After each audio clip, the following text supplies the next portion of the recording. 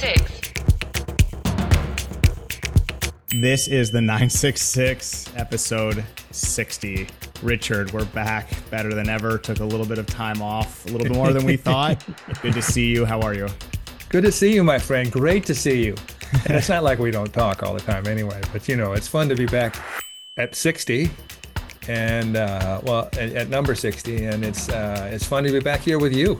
Indeed. And it's good to see you as well. And we're rejuvenated. We're not really well rested, but either way, we've got a really terrific program this week. So much to discuss since we've been away. No guests this week as we're still finding our footing, getting back into it this week. And it's really because we do have some amazing guests in the pipelines for the coming week.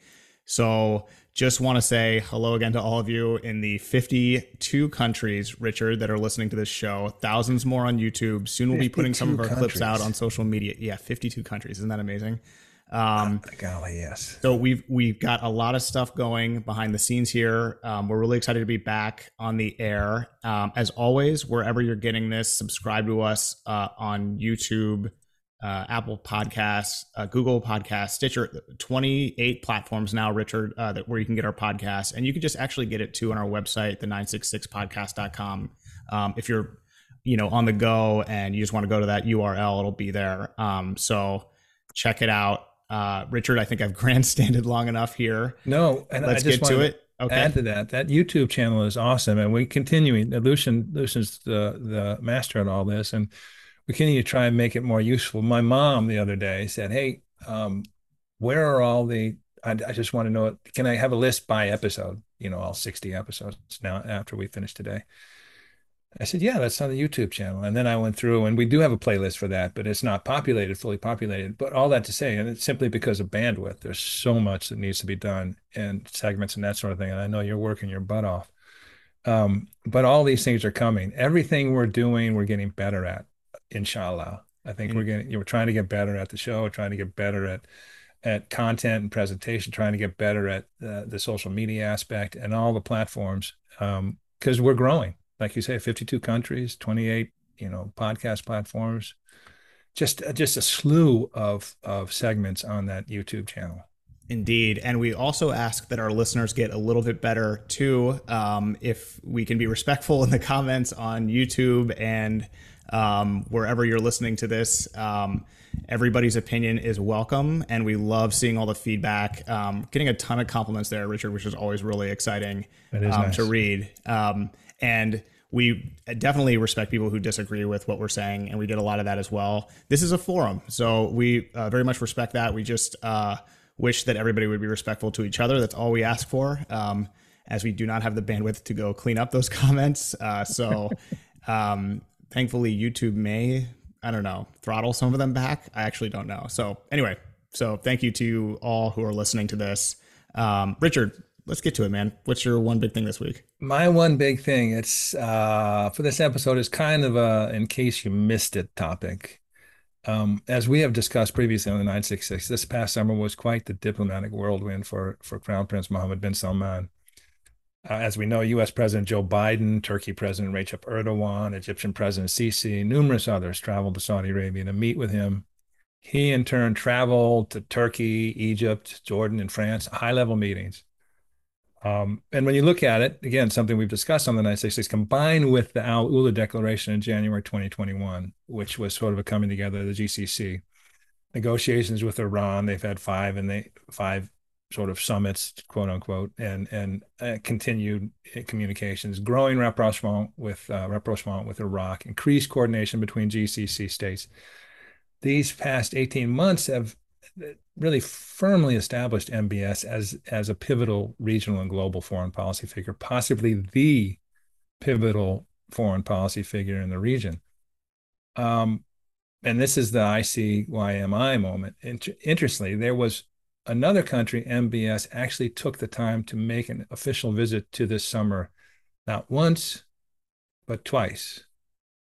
And that country? Greece. Yes. Sorry, I stepped on you. No, it's okay. Don't we all wish we could have visited Greece twice this summer, by the way? It would be nice. It would be nice. Yes, Greece. That of the minuscule $176 million in trade with Saudi Arabia in 2021. Greece, with the $216 billion GDP, which is about a quarter of Saudi Arabia's, and places Greece 26th out of the 27 EU member economies. Greece, with roughly 10 million people, which places them again 25th out of the 27 EU member states. Yet Mohammed bin Salman visited Greece twice this summer. The second time announcing, quote, "This means a lot to Saudi Arabia and me, and I promised Greece that I would not return empty-handed. We now have cooperation that will be a turning point for our countries in the entire region." I mean, interesting what's going on here. And some interesting, really interesting things are going on, as it turns out. First, some context.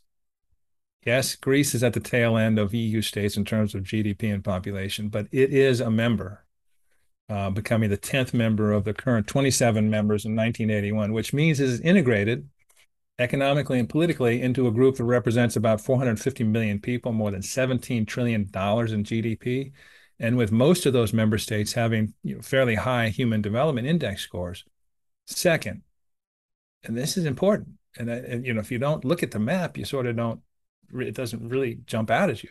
Athens is less than 1,000 miles from Neom Bay. And along with nearby Cyprus, which MBS also visited this summer, it's a natural point of entry to the southern European Union.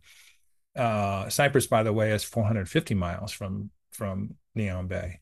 Third, Saudi Arabia and Greece have already agreed to invest close to $850 billion to build a subsea, $850 billion to build a subsea and terrestrial fiber optic data cable project that will link Singapore with Italy and France, passing through Riyadh and Saudi Arabia, and of course, Greece. This, quote, East to Med data corridor will be developed by Saudi Arabia's STC and Greek telecom satellite leader TTSA. It's expected to be in place by the end of 2025. Fourth, Saudi Neom recently announced it intends to produce 650 tons per day of green hydrogen by 2026. Yep.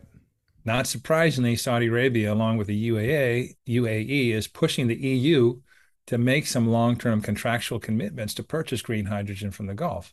And while the EU, the European Council President, Charles Michel, says the contract offers aren't yet sufficient, which makes sense. It's hard to price this right now. The EU energy ministers will discuss this prospect, when they meet on September 30th. Finally, when MBS was in Greece the second time in July, he was there in June and then again in July, a Supreme Strategic Cooperation Council was launched along with the signing of 40 MOUs. At that time, Greek Prime Minister Mitsotakis stated that, quote, "We have a historic opportunity to turn Greece into a hub for Europe for hydrogen. That is a game changer for both of us. With the telecommunication grid, we are going to change the position of Greece and Saudi Arabia, and we are going to support Europe, especially South and West Europe, with much cheaper and more efficient energy," unquote. So amid the torrent of news on Saudi Arabia every day, the point of this one big thing is don't sleep on Greece. This is a sort of a fascinating geostrategic play by Saudi Arabia that could accelerate numerous key aspects of Vision 2030, including digitization. Nailed it. I stumbled over that last time, big time. Digitization. Yeah, digitization, yes. You have to hit that T. Yeah, you do. You gotta lean into it. Telecommunications, data, clean and renewable energy, and efficiently access the huge and prosperous EU market. Richard, that was so good. This is why the 966 is so good. I mean, when you mentioned that Crown Prince Mohammed bin Salman had visited a EU country twice this summer, and it was Greece, I sort of thought, the first thing that I thought about was the subsea cable, because when that was announced, it was sort of like, whoa, this is a huge investment. And, you can actually kind of see the direct, immediate benefit when this is finished. And then thinking about it, as you were talking, the history here, I mean, there's so much going on. None of these things are really top of the headline of any day of news on Saudi Arabia. But when you put it all together like this, and you have the visits by Crown Prince Mohammed bin Salman going twice this summer, And then you take into context some of the defense cooperation that they've had going on. Right. Greece loaned Saudi Arabia a Patriot missile defense system and sent 130 personnel as well to Saudi Arabia. This was back when the war in Yemen was spilling over the borders a little bit, and Saudi Arabia really needed missile defense. So that there was that. And then it's just, as soon as you mentioned it, the green hydrogen thing. I mean, right now with the war in Ukraine and fall and soon winter looming for EU nations, and there's going to be a huge energy crunch there, just to heat houses, and they're scrambling to try to combat that or figure out what to do without Russian oil. You sort of have Saudi Arabia saying, hey, I mean, it's, it's tough to get long-term contracts right now to agree to anything, but we've got a plan to get you off of, energy from Russia. And and this is green hydrogen. So we're sort of looking for you to give us some commitment, because we're the one putting all the money down to actually build and develop this. We need a market for it. And, then then you started, when you were talking about that, I went to go look at the map and you mentioned it. Greece is really close to Saudi Arabia and Neom Bay. And that's probably where a lot of this energy will enter the European Union when it's ready. So it does all make sense. I mean, that's all I'm doing is just trying to, just do a little clap for that one big thing, because when you put it all together like that, Greece and Saudi Arabia, low key, a huge strategic alliance coming up in the coming year. I mean, this is huge. So it was really good. Very interesting. You make a good point too, because that loaning of that Patriot battery along with personnel, it came at a very anxious time for Saudi Arabia. It was really good, really well received. But I think it's strategic too for Saudi Arabia. And I mentioned, Greece's, GDP and population. It's not a powerhouse nation, yet obviously a member of the EU and integrated, in terms of networks and economic pipelines and telecommunications, that sort of thing, with a larger EU. It's smart for Saudi Arabia to go for something like this, not only because it's geographically appropriate, but also Saudi Arabia is in a much stronger position vis-a-vis Greece than it would be if you're going to Germany and saying, hey, let's do this. Because Germany's obviously GDP and economy is vastly larger than Saudi Arabia's. They like Saudi investment. They don't need it. Greece, on the other hand, is, like Mitsotakis said, the prime minister says, oh, we're delighted about this. Mm-hmm. This is awesome. Come, let's do this together. And so the reception is different, and the leverage, I think, is different. So anyway, I think it's a curious, interesting, and smart geostrategic play by Saudi. Yeah, and there was a little bit of friction in 2020, I think, maybe 2021, when Saudi Arabia's relationship with Turkey was not as good as it is today. They've had a big détente. So when there was Greek-Saudi military cooperation, local press in Turkey was a little bit nervous about it, just because, the sort of strategic position of Greece via Turkey. But obviously things have been smoothed over between Turkey and Saudi Arabia. They've worked it out. And so there's not that friction anymore. Richard, a group of golf investors also bought a huge resort on the Greek island of Crete in 2014. I'm sorry, Corfu Island in 2014. It was a golf fund, but they paid $550 million for that island and the resort. And that was right after the Greek financial crisis. So they probably got a good deal on that. That was just like the last thing I wanted to mention on that. But who knows? But it'd be nice to visit that. It's another salient point you make with regard to Turkey, because Saudi Arabia, is as with the U.S., vis-a-vis Russia and China, hedging all its bets. Yes, there's renewed diplomatic activity with Turkey, and Recep Erdogan came, and MBS visited Turkey as well. But again,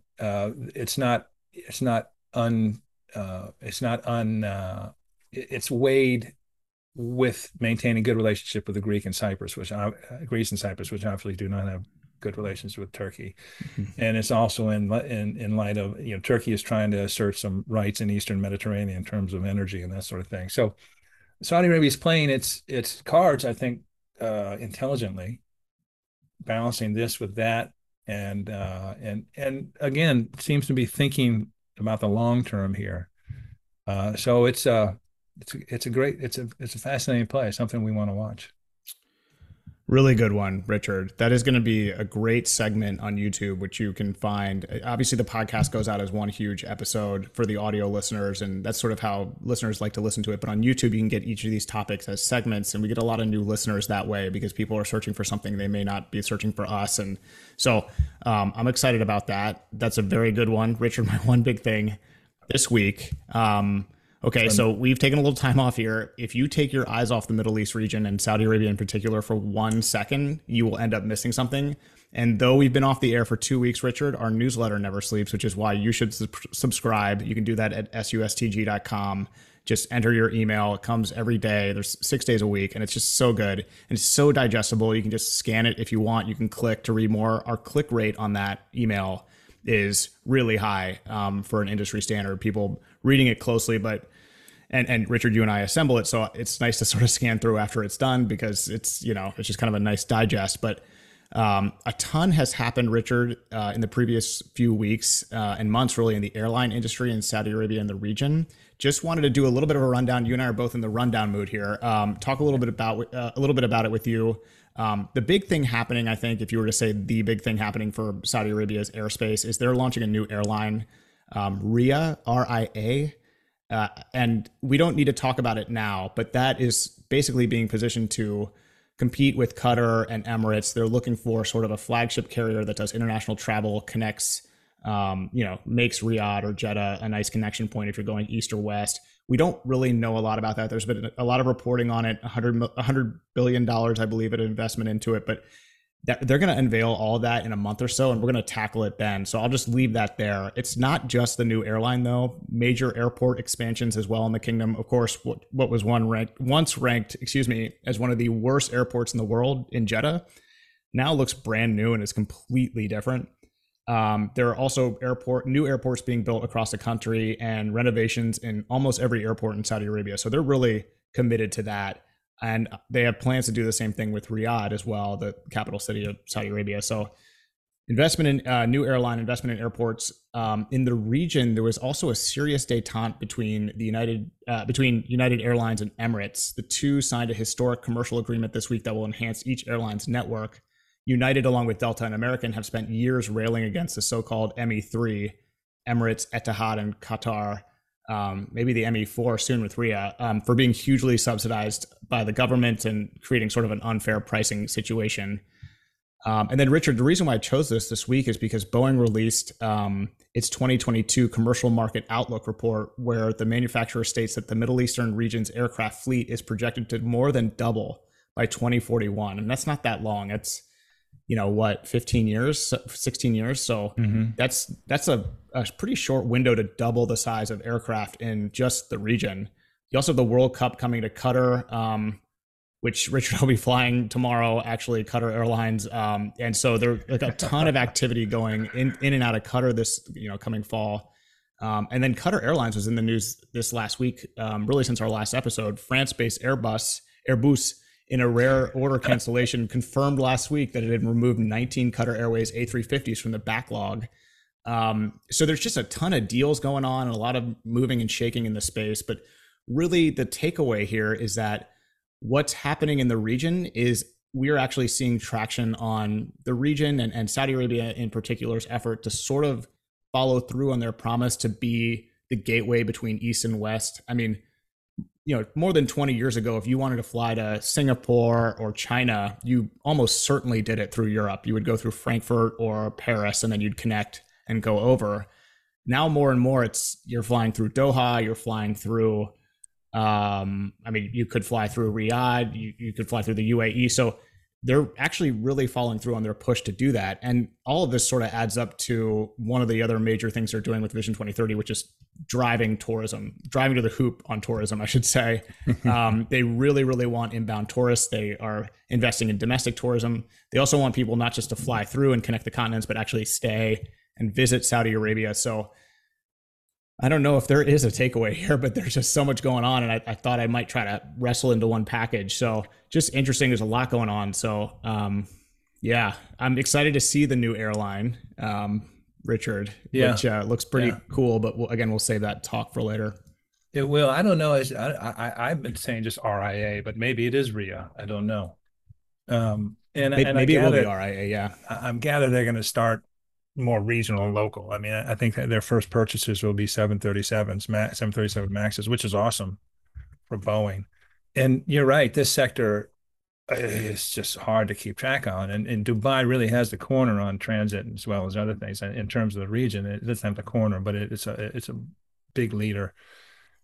I just think I think I love the topic, and I know I remember that Boeing commercial sort of update that they do. We actually did a segment previously on their 2021 maybe. Yep. Um, and it's always very informative. I'm always delighted. You know, we're homers. We want U.S. corporates to do well. And actually, Boeing is making it a little in terms of revenue. I mean, the Boeing revenue, I guess, 12 months ending June was 60 billion, which is actually a little decline.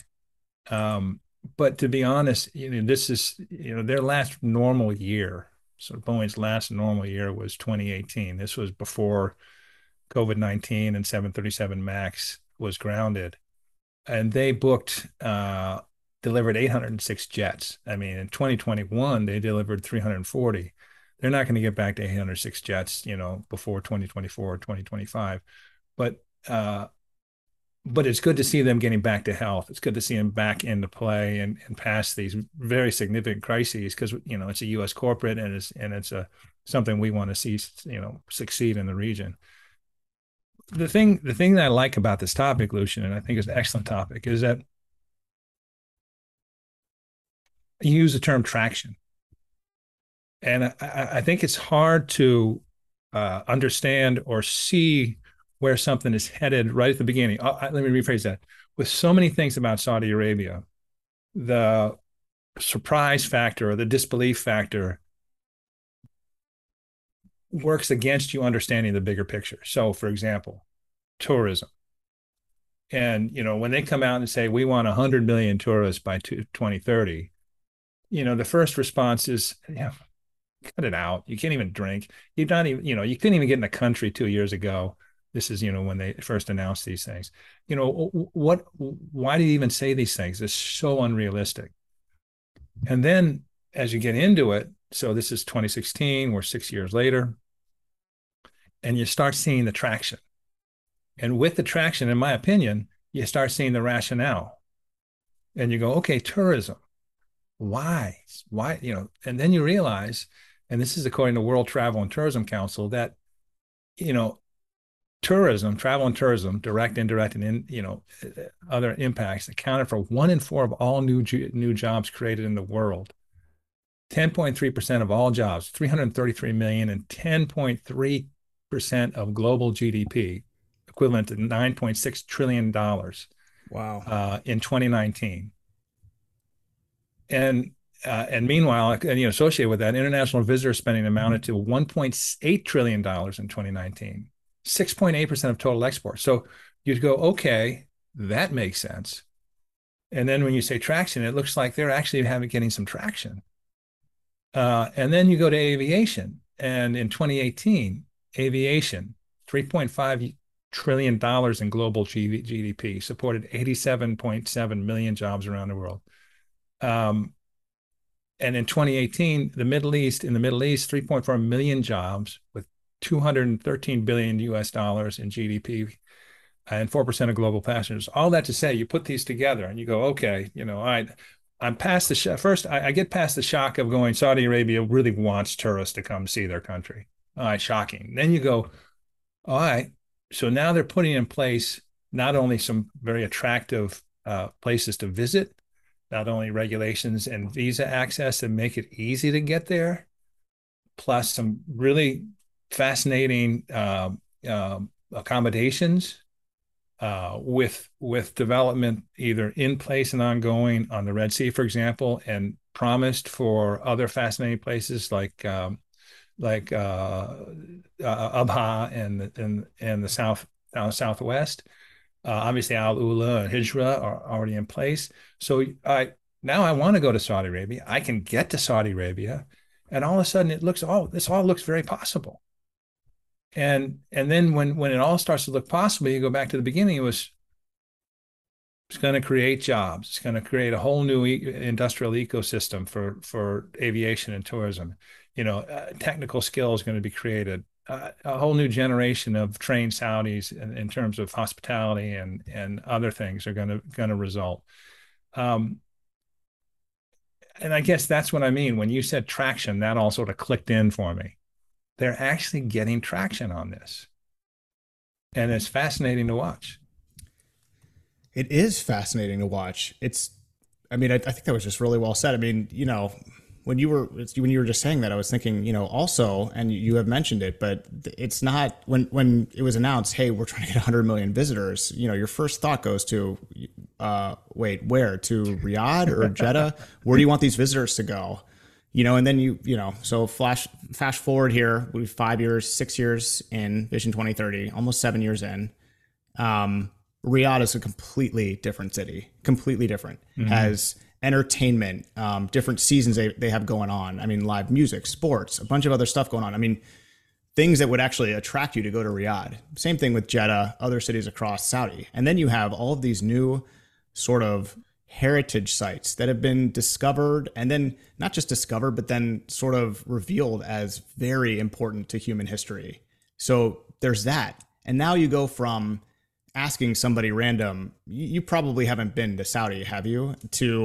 Have you been to Saudi yet? Because there's a lot of cool stuff. I mean, it's it's unlike any other place I've been. So, check it out. And that's how a place becomes an attractive destination. And then, you think about it, they actually got this sort of micro level with it. They started hiring travel influencers, which got a lot of backlash. But, if you search Yallah on Instagram, you've got all of these travel influencers with 1 million followers, more than that, on a paid trip by the Saudi government going to Yallah and to, the Red Sea and, taking really glamorous photos and all this stuff. And, all you have now is a whole new view of Saudi Arabia. This is quite the, distillation from the discussion of aviation, but it is all connected, as you said. And it's just, this is the game plan, getting the traction as we talked about. I mean, I guess I don't have any more to add. It's cool to see, and we got 8 more years until Vision 2030. So, and they seem to be paying attention to the whole ecosystem. They're not just spending money on airports in Riyadh and your favorite Jeddah, and Dammam, but also regional airports. Are being spruced up or built across the country. The interface, the user interface is so much better. You now are much more likely to be met with a professional and very possibly a woman the moment you come through customs and do your visa. And then when the hospitality industry is staffing up, trying to train up, trying to get better, and the government is supporting it every step of the way. So, but again, I just think it's notable that way back when somebody said these are industries, tourism and aviation, that are not only lucrative, but they do what we want, which is they bring skills, they teach skills, they create jobs, and we should go very hard at them. And this is how we should go at them. And 6+ years on, you're seeing the fruits of that decision and the fruits of the commitment and the discipline to keep going at it.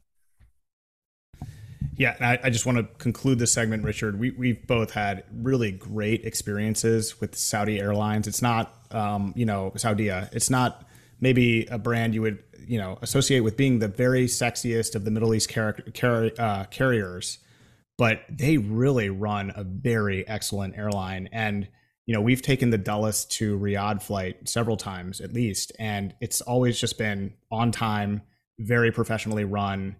I honestly, I have a beef against every single airline I've ever flown on, just, because of volume. At some point, United or American has really, made one of my trips through my history unpleasant, but I've never had that with Saudia. It's just very professional. And so, Ria will compete a little bit with Saudia, and Saudia's role might change a little bit, but they're sort of an unsung airline. And we've always appreciated the way we've been treated by Saudia. We've always walked off the flight saying, and that was great. And awesome. And just as a point counterpoint, which I agree with you, Lucien, there's plenty of stuff. But we're not, I don't think we're typical travelers. We sort of anticipate and expect things to go wrong. Sure. And, having travels from Saudi Arabia starting in the 80s, when Pan Am was a thing, I've been on a bad, there's been a number of situations with Saudi that are not ideal. And they aren't disruptive to me because, again, you sort of, as a traveler, you sort of anticipate problems. But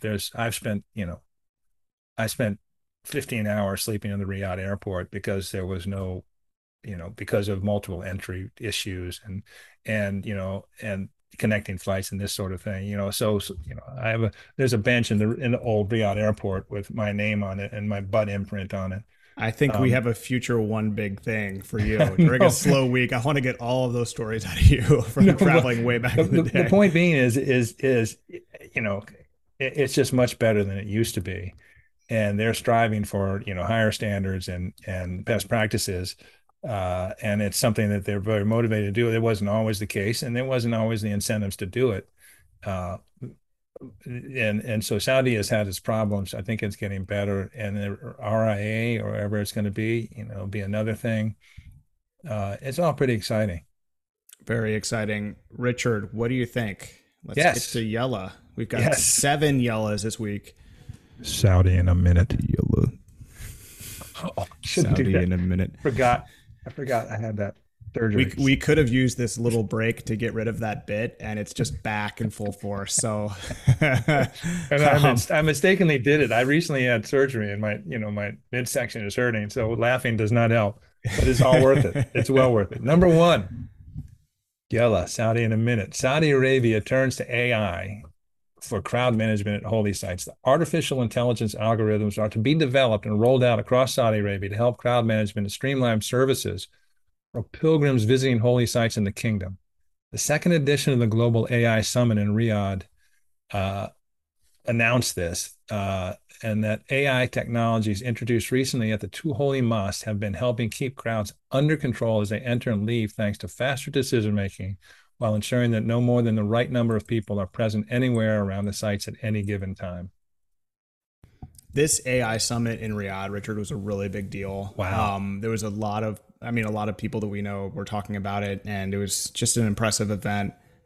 AI to me is a solution, a really cool solution to, and it's very futuristic and very powerful. But I think the number one problem with AI is being able to figure out the problem it's going to solve. And this seems like a really very good application for it. I mean, they're talking about using AI to facilitate the identification of pilgrims at certain points and then identify lost pilgrims, monitor traffic, transportation of pilgrims around the holy sites. Just seems like a really good application for AI and in an industry where AI is a great solution. Which just we need problems to solve with it, and and which aren't just removing somebody's job. Maybe this podcast could be an AI podcast in the next couple of decades, but no, just this is really cool, and this is very forward looking for Saudi. 6 million. I'm sorry, it's 2 million pilgrims a year that they're getting. That's a lot of people to sort of manage. So very cool. But they're also doing it for the Umrah. And I liked, you're right. It was AI week, artificial intelligence week with that summit. And there was a lot of announcements. There were a lot of announcements came in. I like that they're sort of moving beyond, um, the robots. There are robots that have been introduced that disinfect or interact with pilgrims, giving them directions, guidance, and water spritzes, but that they're moving into crowd management, transportation, and streamlining services. That's it's very important not only for safety but also for the product, so they can continue to monetize and make it a significant part of their economy. So it was interesting. Yella number 2, Richard. NEOM to house Saudi Arabia's largest studio with an industry leading production incentive scheme. NEOM, the highly anticipated futuristic region in the northwest of Saudi Arabia by the Red Sea, that is currently being developed, and ground has been broken, Richard, actually for a while, and has actually as well on the Red Sea development project, which we discussed last time. NEOM has announced the opening of NEOM Media Village and Bajda Desert Studios. Together, the structures will be the kingdom's largest sound stages with extensive production facilities. With the opening, NEOM also formally stated that it would be offering an industry-leading 40% plus production incentive scheme for feature films, non-scripted and scripted TV, and commercials. There is also an opportunity for producers to garner a higher percentage of rebate based on their contribution to developing the industry in the region. it's interesting, and they're doing this with Alula as well. Um, I'm just impressed. They seem to go at it holistically, nuts, soup to nuts. Basically, they're all right. Here's the sound stages, but here's also housing and any number of supporting key things, infrastructure, crew depth, technicians, this and that, construction warehouses, prop facilities, wardrobe, a back lot, all these things that would induce somebody, obviously with the financial incentives, um, to come and do something, and they're thinking it through. They're making it very compelling for anybody to come and just set up shop and then saying, we whatever you need, you don't have to offsite it. You don't have to bring in somebody to Europe or the US unless you really insist on it. We have people we're going to create, or we have people here. Richard, I see a 966 in-person episode in the future for us sometime in the next year. We'll use it, take advantage of these studios. We've actually never done one of these episodes in person just because it's so difficult to bring the visual media to it. I mean, but if you're, look at us. I mean, if you're trying to create content, you don't want to have to go through buying a 4K camera and different angles and all the lighting and stuff. We can do it via Zoom, but to do it in person is still the industry standard. And so, I mean, I think this is going to just prove as an incubator or a sort of fertile ground for creators and media people in Saudi Arabia to actually be doing this there. So this is really cool. So we look forward to that. Maybe episode 120. We'll go up to these Bajda Desert Studios and line up some interviews. I really like your reference to 4K cameras and stuff and all that's, audio and all that, because we've done that, haven't we? Yeah, we have done that. I still have that really expensive 4K camera. Don't make me give it back. I'm using it to do time lapses at my house. So, but we could, but your we'd have kids to, are your kids are documented in 4K. but we would have to get that to make this an in-person thing. The amount of setup. I mean, regardless of the like tech and stuff we'd actually need to employ, it would just be a huge hassle. So, Yeah. I mean, this is really cool. I mean, this just removes that barrier to entry for people in Saudi Arabia. This is just a good investment from the Saudi government, in my opinion. Well, again, extrapolating from personal experience, who do you know was the first person to be able to fly a drone in Saudi Arabia and, for over government property and facilities? I think the YouTube viewers now know you're looking at them, the two guys. Exactly. That was a huge hassle to get. Remember that the hoops permit. we had to go through for that? Gosh, yeah. And remember when the drone was almost not allowed in, even though we had the permit, we had to wait. We had to wait a long time. And I respect that because it was such new tech. People were like, what is this? But yeah, that's us. That's our big claim to fame. So Definitely. yeah, what a big leap. So yeah. Number 3. Saudi Arabia bans the use of national flag in commercial promotions. Saudi Arabia has banned the use of the national flag in commercial promotions, including publications, local media reported. In a circular issued by the Ministry of Commerce on Saturday, individuals and businesses have been banned from using the flag in commercial promotions, including publications, goods and products, brochures, and special gifts. The ministry said that the national flag contains the name of Allah and the official state emblem of the two swords and palm tree. The ban also covers pictures and names of Saudi leaders and officials. This is interesting. So they're doing this to make it very clear to consumers that there isn't, direct government support of whatever is being sold. But it also is interesting to me, Richard, because I feel like I see the flag and King Salman and MBS in almost every, promotional document. And it's not like trying to take advantage of their likeness as much as just, displaying patriotism. And so I'm very interested in how this plays out. This was a bit of a shock for me to read. I think you probably felt the same. Just it's really interesting. So, but I don't know, like on social media, you can't use a Saudi flag to talk about, the cars you're selling or whatever. I mean, it's interesting. I put this in here just solely so I could go on a rant. Oh, okay. Well, we are ready. We are strapped in. Let's go.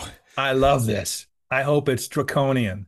I hope they enforce it to the letter across all markets, all platforms, everything, because one of the things I cannot stand is how commercialized the US flag is. My kids would just look at me and roll my eyes when we'd see commercials when they were growing up, and I go, this is not right. Even in the military, and they use the military for this, and I said, I just don't think this is appropriate. A use of the American flag. And Lucien, did you know that there is a U.S. flag code that specifically states that the American flag should not be used for advertising purposes? I didn't know that, but it Yes. doesn't seem to be enforced, if I Well, may make an anecdotal comment. passed in 1942, quote, the flag should never be used for advertising purposes in any manner whatsoever. It should not be embroidered on such articles as cushions or handkerchiefs and the like, and printed or otherwise impressed on paper napkins or boxes or anything that is designed for temporary use and discard, unquote. Obviously, it was written in 1942.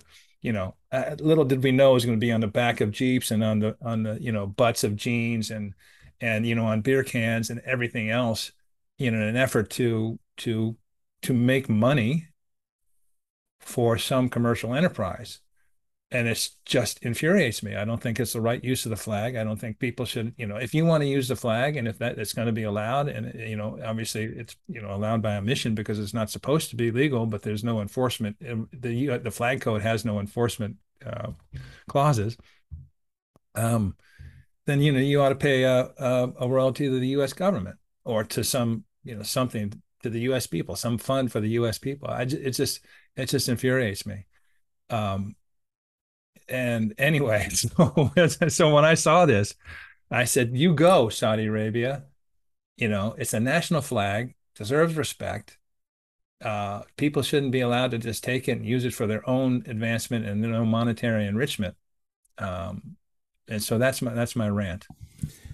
I think that that's interesting. I mean, I think that around 9/11, and I was pretty young, but I kind of remember around 9/11 is where I just saw the flag literally everywhere. And it seems like because there was just a ton of patriotism. I mean, George W. Bush's approval rating went to 90% right after 9/11. Everyone just rallied around America and said, we're all together on this. And so I think the use of the flag there really skyrocketed. I don't have any data to support that, but Richard, what you're suggesting is that I have a 3-wood cover, a club head cover that's an American flag at least whoever sold that to me should have paid a royalty to the U.S. government. So yeah, and your point is a good one. It's two different things. There is a patriotism. There absolutely patriotism. I have no issue with. It's the commercialization of it, and of the military too, by the way. Mm-hmm. But by the way, the military, when you have overflight an NFL game and the military and this and that and this and that, the military gets some money. The NFL pays them a paltry sum to the U.S. military to have these associations and these linkages. But nonetheless, they do pay something to the military. But again, these are important. The flag, focus just on the flag. It is the symbol of our country. It shouldn't be commercialized. Shouldn't be used for people's personal monetary benefit. And it bothers me that it is. Flyovers are my single favorite thing about attending any sporting event in person. They're so cool. Speaking of flyovers, there is going to be quite the show across Saudi Arabia for the 92nd National Day. We wrote an article about it today for our website, sustg.com. They have a ton of things planned. So 18 flyovers in 8 different countries. Just amazing. Extraordinary. Yeah, just really cool. So this is an interesting story. We'll see some stories leak out here soon, identifying people that didn't get the memo and, would be in violation of this new rule. So, by the way, I think, we might be remiss in not doing a National Day topic today. Maybe at the end, we'll throw in some of the things that are going on. But anyway. Yeah, it's a huge thing going on. We wrote about it today. We talked about it actually before the show, but they've extended the celebration. It should be Friday the 23rd. They've extended it for 9 days. So it's just a 9-day extravaganza, which is really cool. They've got a lot to be proud about. And they're billing it as the biggest Saudi National Day ever. So yeah, should be cool. And then as we talked about, let's actually, while we're doing this, we should do it. Let's do a little extra one just to break out. So we'll do 8 today. Our listeners are in for a treat. Yeah, let's tag that on at number 8, which is 2 more than normal. Okay, cool. So we'll we'll move forward here. Yallah number 4, and then we'll add a discussion of National Day. I'm excited to talk about that at the end here. Number 4, Saudi FA launches Women's Premier League Division One. Oh man, Richard, this one has a lot of names in it, so this is going to be fun. The Saudi Football Association launched on Thursday the first edition of the Saudi Women's Premier League with the participation of 8 teams, which I will read to you now in a very anglicized accent. The teams participating are Al Nasser, previously the Kingdom's women's team, Al Hilal, Al Tahadi, Al Yamama, Nasser Jeddah, Shawalat Al Sharjah, Al Asefa, Sama, with Maras. So that was completely indistinguishable, and I'm very, very sorry. I'm sure one of our listeners, Abdul Rahman, is going to text me as soon as he hears that, and just could be like, "What are you doing?" The new season will start on October 13th on a home and away basis with a total of 56 matches. The federation also approved the establishment of a Division One with the participation of 17 teams, which will be distributed across 3 regions. That league will start on November 11th, also on a home and away basis. So very cool. Lucien, one of the great things about you, and there are many great things, is your actually wonderful demeanor and temperament. Because I realized that when we did this one, for whatever reason, some of the translations were funky, and in that article, and so you had no chance because I think some of those were just misspelled. So that's not all on you. Oh, okay. So it wasn't my fault. Thank you. Thanks for saying that. No, I don't think it wasn't your fault. And but that's the beauty of it. You dove in anyway. And I think you should get 1,000 points for that. Okay. Plus 1,000 points for me. Lucien, yes. I did pretty well through the first 4. And then, and that's actually some of the misspelling started right there. Okay, cool. So yeah, great. It was not so 1,000 points for you for effort. Again, the Saudis, football is meant to be not only a marquee thing, and it's obviously super popular, but it's trying to, improve and expand equality and participation. So the Saudi Football Association has approved financial support for the Premier League clubs. They each will get 250,000 rials. Each team in Division One will receive 50,000 rials. So they're putting some money into it to help us succeed.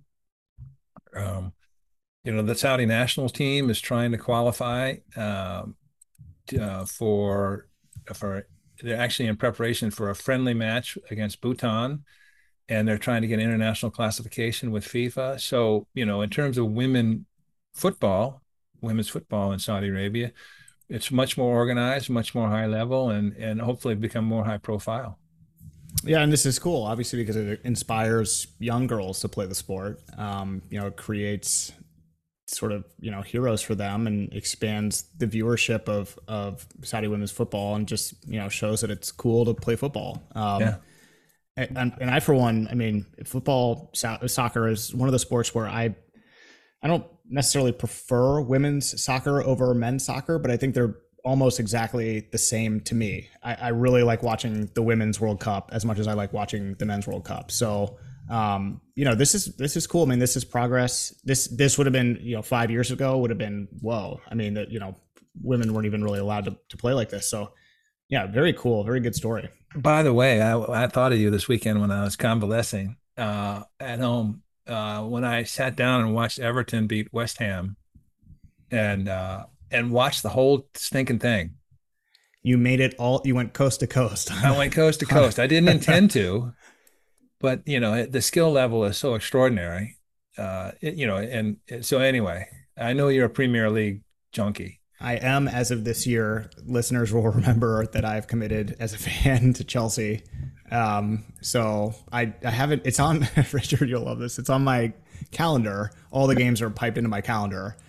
So I just get like reminders, in 10 minutes, Chelsea is playing, West Ham or whatever. And I'm like, I'm not going to watch that, but it's kind of good to know. So did you see the game? It's like, so anyway, maybe next year I'll get more into it. But yeah, I'm glad you made it through an entire soccer game. I have not done that since the World Cup. And even then I was just, you got 2 little kids. I mean, what are the chances of that? But oh yeah, no, zero chance. Yeah. Right now. Yeah, we'll be doing that. We'll be doing some of that World Cup. Maybe we'll we'll do some more. I'm sure we'll do more on that. But yeah, I just thought you'd appreciate that. I do appreciate that. That I'm impressed by that, and I bet you make it through a game or two in for the Qatar World Cup, Richard. I bet you watch I'm sure a I few of will, those and it games. probably won't be the U.S. men's team, which is but the I don't have a team. I'm definitely not that much into it, and it'll be interesting if I ever find one that's at that reaches that level. Yeah. Um, but Yep. you never know when you might catch a disease and it it sticks with you. Yeah, and you're like, this is what I've got right now. What day of the weekend was this, Richard? Ah, I think it had to be Saturday. So you chose that over college football, I guess, or maybe it was just played before college There weren't a football. lot of good games on. Yeah. Yeah, college football. Yeah. Yeah, definitely was Saturday because yeah, Sunday was a little bit of it was NFL. Is the U.S. Are they in the Qatar World Cup? Does the men's team have a team? I actually think the U.S. might have a friendly with Saudi Arabia coming up. Ooh, okay. I may Maybe be I'll watch that. mistaken. I could I've see been the U.S. mistaken getting their butts frequently. kicked. Yeah. They may have a friendly coming up with Saudi Arabia, but no, I haven't seen the U.S. team. Number five, uh, global AI corridor. More from that global AI summit. Deal with Saudi Aramco aims to link Riyadh to California. Saudi Aramco announced a deal to launch a global AI corridor in partnership with Beyond Limits, a US-based artificial intelligence company. Quote, the corridor is designed to develop and commercialize complex AI solutions, train Saudi talent, support Saudi startups, and together with a global partner to build a local AI ecosystem, unquote, Saudi Aramco CEO Amin Nasser said at the Global AI Summit in Riyadh. The deal, valued at $250 million, aims to link Riyadh to the U.S. state of California. Beyond Limits CEO AJ Abdelat told Al Arabiya TV on Tuesday, it will include building a center with Aramco that will focus on energy and combating climate change and will span 5 years. Yeah, this is a really cool story. I mean, this is a nice sort of tangible outcome from this AI summit, which I think we talked about it a little bit earlier, was kind of surprisingly bigger of a deal than I thought it might be in advance of it. But yeah, this is really cool. $250 million is a decent amount of money. Yeah, this is very very good, and it's not surprising to see Saudi Aramco right in the thick of it. That center that they will be building there will be cool. And I love the tie-up. I actually think it talked about a number of things, which are obviously very valuable, aspects of it. Support Saudi startups, train Saudi talent, commercialize complex AI systems. I think a big part of this is funding. I mean, venture capital and investment in AI in both 2021 and 2019 was over $22 billion, and it dipped to 15 billion in 2020 with the pandemic.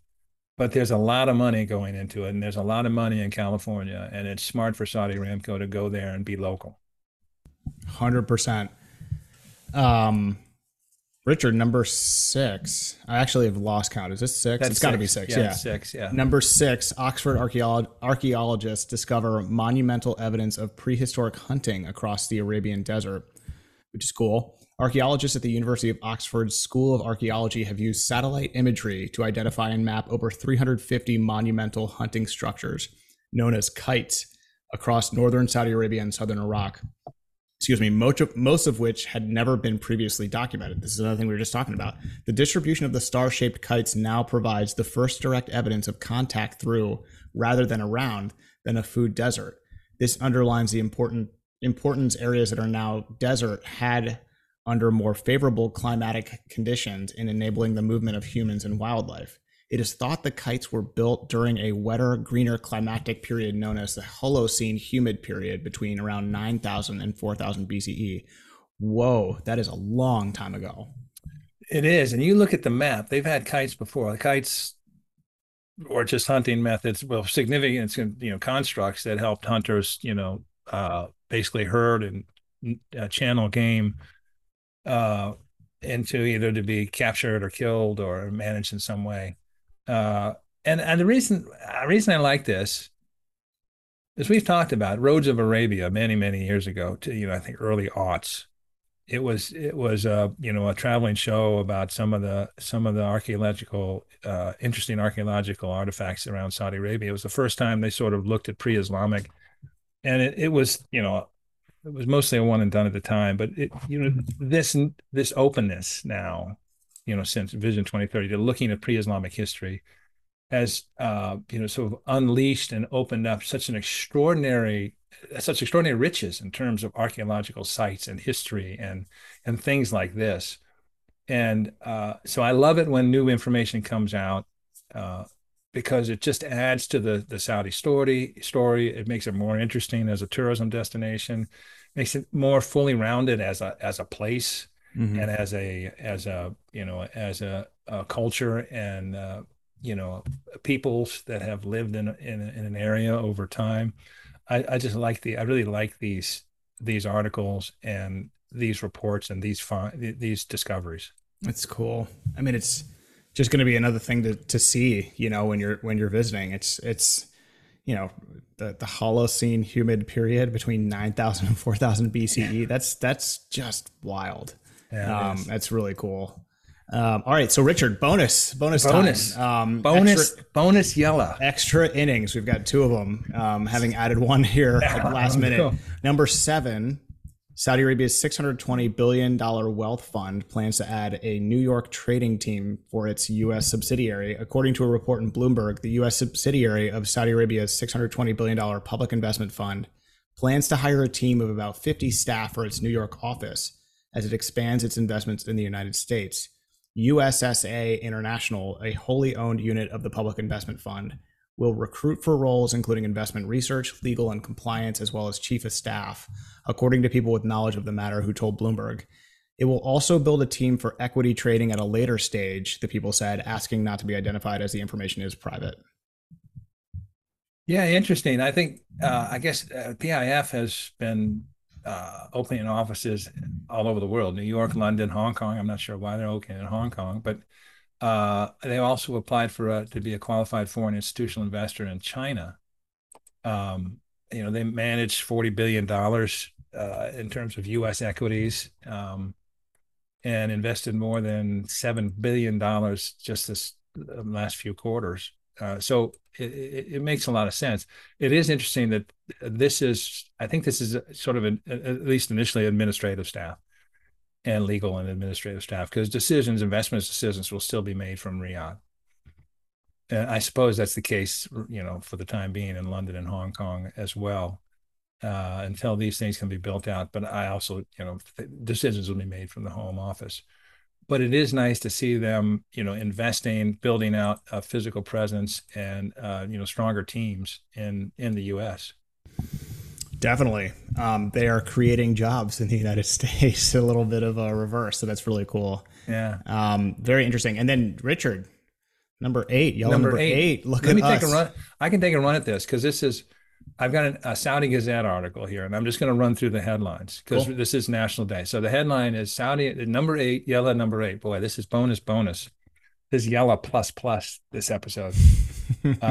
So Saudi Arabia witnessing largest ever National Day celebrations in its history. All right, so let me just run through the highlights.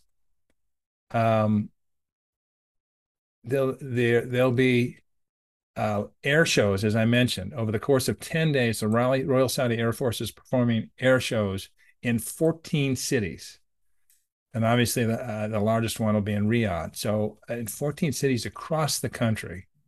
That's your 10-day window you mentioned. Mm-hmm. There's a bespoke Cirque du Soleil show. They've been working on for 7 months. There's a national operetta in Medina. And festivals are going to be held not only just in Riyadh and Jeddah, but 13 regions celebrating Kingdom's history and authentic national heritage. 12 entertainment festivals, again, all over the country. Fireworks to light up the skies in 18 cities. And I guess that's just sort of the top storylines of what's going to be an extraordinary sort of celebration. And we've talked about it in the past. I'm fascinated by the National Day, but I'm especially fascinated by the Founders Day, which I think will be in February. which is new. This is the 92nd National Day. We've had a discussion about the National Day and how it didn't used to be celebrated. I think it was first sort of celebrated, acknowledged by King Abdullah in 2011.